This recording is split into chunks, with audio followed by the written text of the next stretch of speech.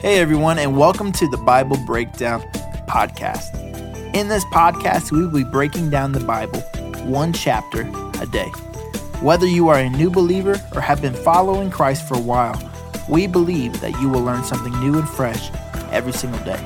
So thank you for joining us, and let's get into breaking down the Bible together.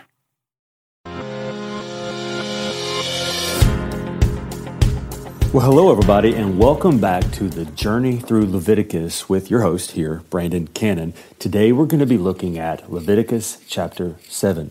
And the idea behind this is taking what is maybe one of the least read, least enjoyed books of the Bible, and just walk through it together and see what we can learn, see how we can grow, see how we can learn more about God in the process. Because God was interested in keeping this slave nation that he had set free. He wanted them to stay free.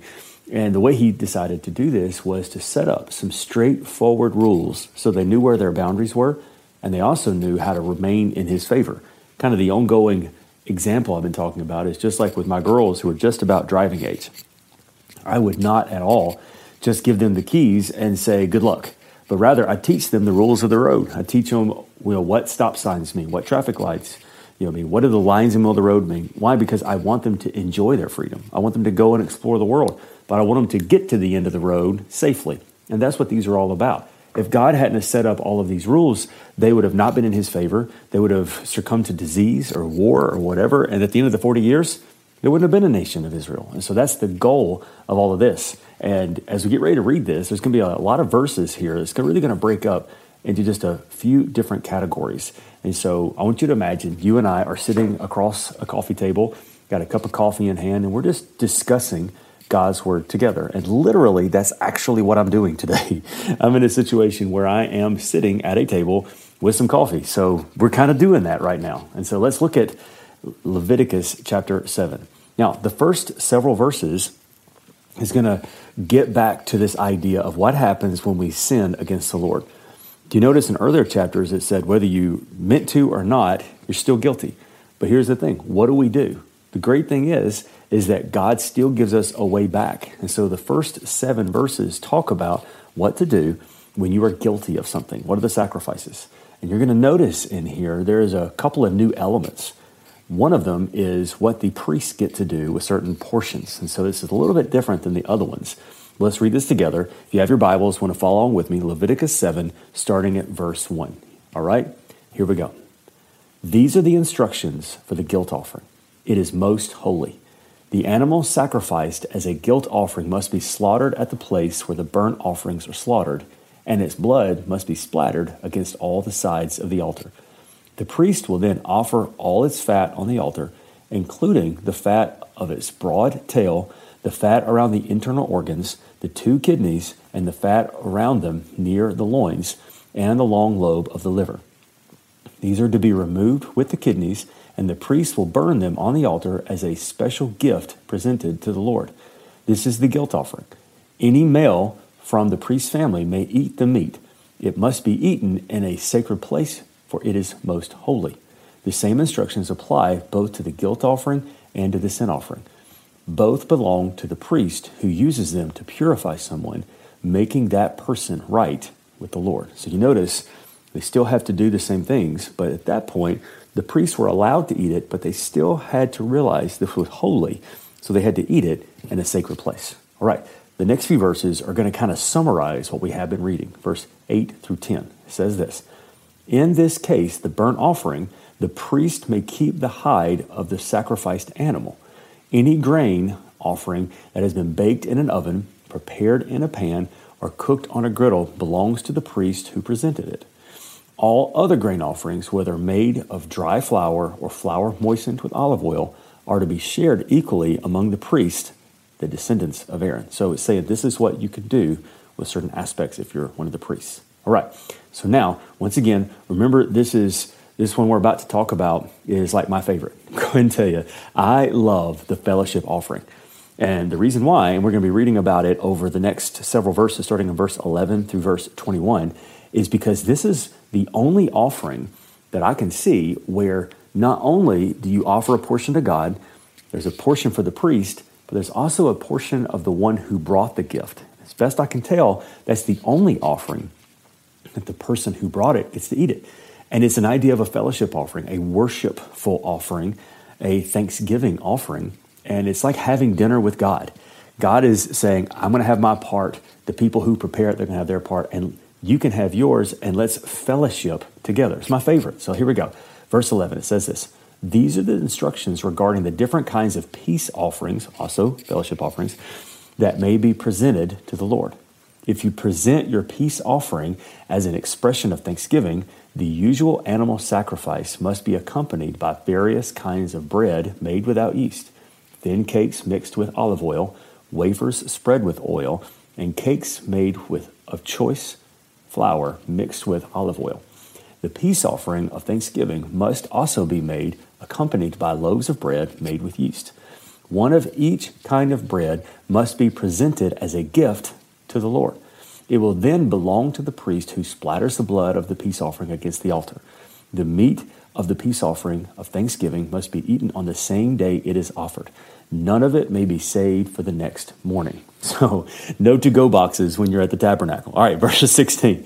If you bring an offering to fulfill a vow or as a voluntary offering, the meat must be eaten on the same day the sacrifices are offered. But whatever is left over may be eaten on the second day. So that time you can, right? Verse 17, any meat left over until the third day must be completely burned up. If any of the meat from the peace offering is eaten on the third day, the person who presented it will not be accepted by the Lord. You'll receive no credit for offering it, and by then the meat will be contaminated. If you eat it, you'll be punished for your sin. Verse 19, meat that touches anything ceremonially unclean may not be eaten. It must be completely burned up. The rest of the meat may be eaten, but only by people who are ceremonially clean. If you are ceremonially unclean and you eat meat that is from a peace offering that is presented to the Lord, you will be cut off from the community.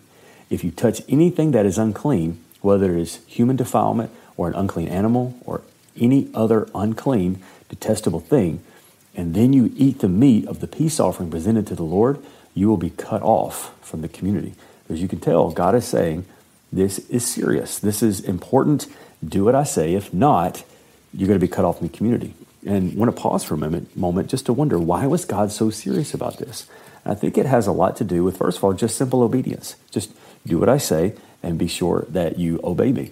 Another thing would be that the Bible clearly says right there, don't eat this meat after a certain time because it's contaminated. It can make you sick.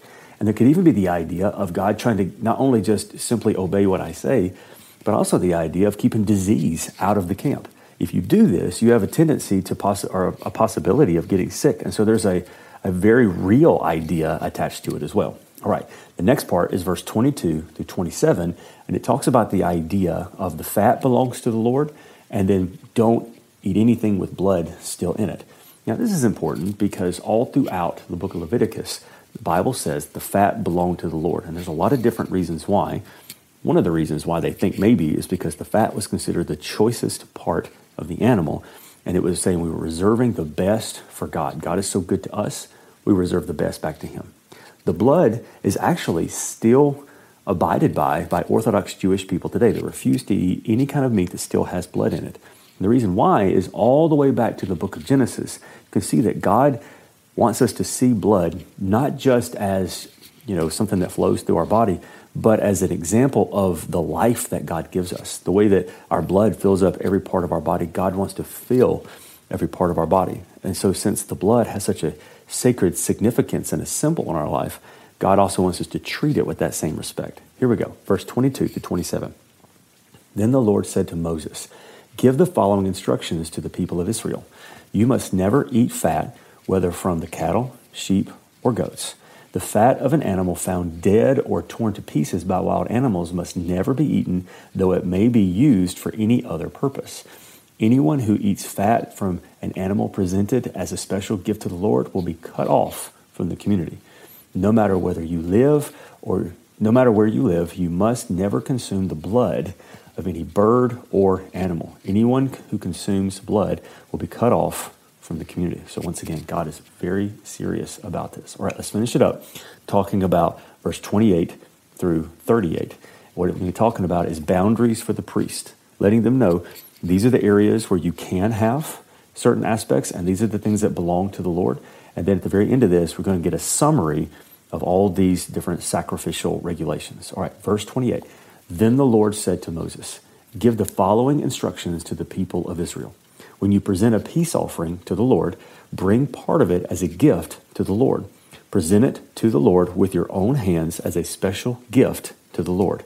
Bring the fat of the animal together with the breast and lift up the breast as a special offering to the Lord. Then the priest will burn the fat on the altar, but the breast will belong to Aaron and his descendants. Give the right thigh of your peace offerings to the priest as a gift. The right thigh must always be given to the priest who offers the blood and the fat of the peace offering.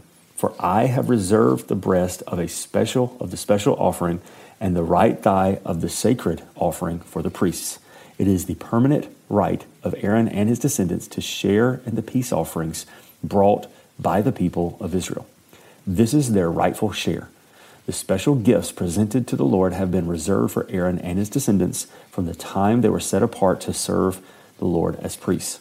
On the day they were anointed, the Lord commanded the Israelites to give these portions to the priests as their permanent share for generation to generation. Now, let's summarize. Verse 37 and 38.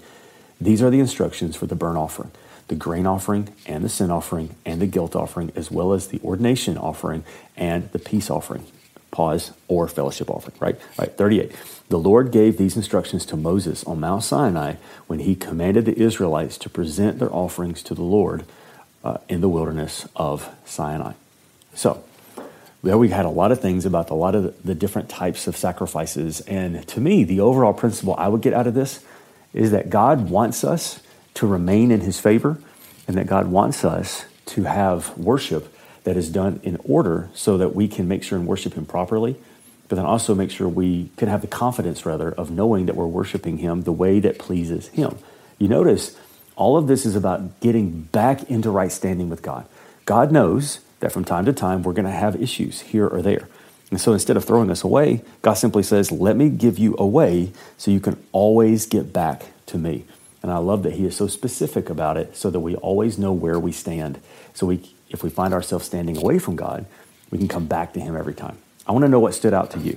In the bottom of this video, if you're looking at it on YouTube, there is a comment section. I want to know, what is the main idea that stands out to you? Or maybe there is an idea that I didn't touch on, or something that was very interesting. Maybe you want to talk about this idea of what it means to be cut off from the community. I want to hear about it. Put it down there. Let's talk about it. Also, if you enjoy all of this, make sure you're liking these videos, you're sharing these videos with other people, so we can continue to somehow make it through the book of Leviticus together. All right, I'll see you next time for chapter 8.